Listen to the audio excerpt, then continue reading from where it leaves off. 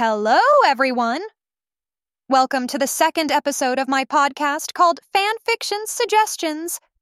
This is a fanfiction for the Marvel fandom, and the fanfiction is called Can I Go Where You Go? Can We Always Be This Close?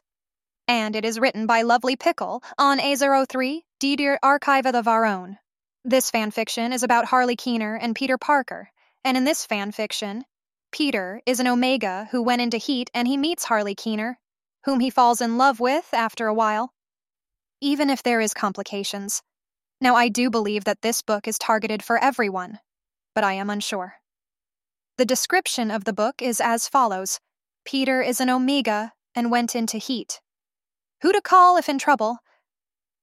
Nah, Ghostbusters can't help with this. This story is Peter and Harley meeting and falling in love, even with complications. If what has been said does make you interested within this fanfiction, do look up the fanfiction on A03 and see how you enjoy it.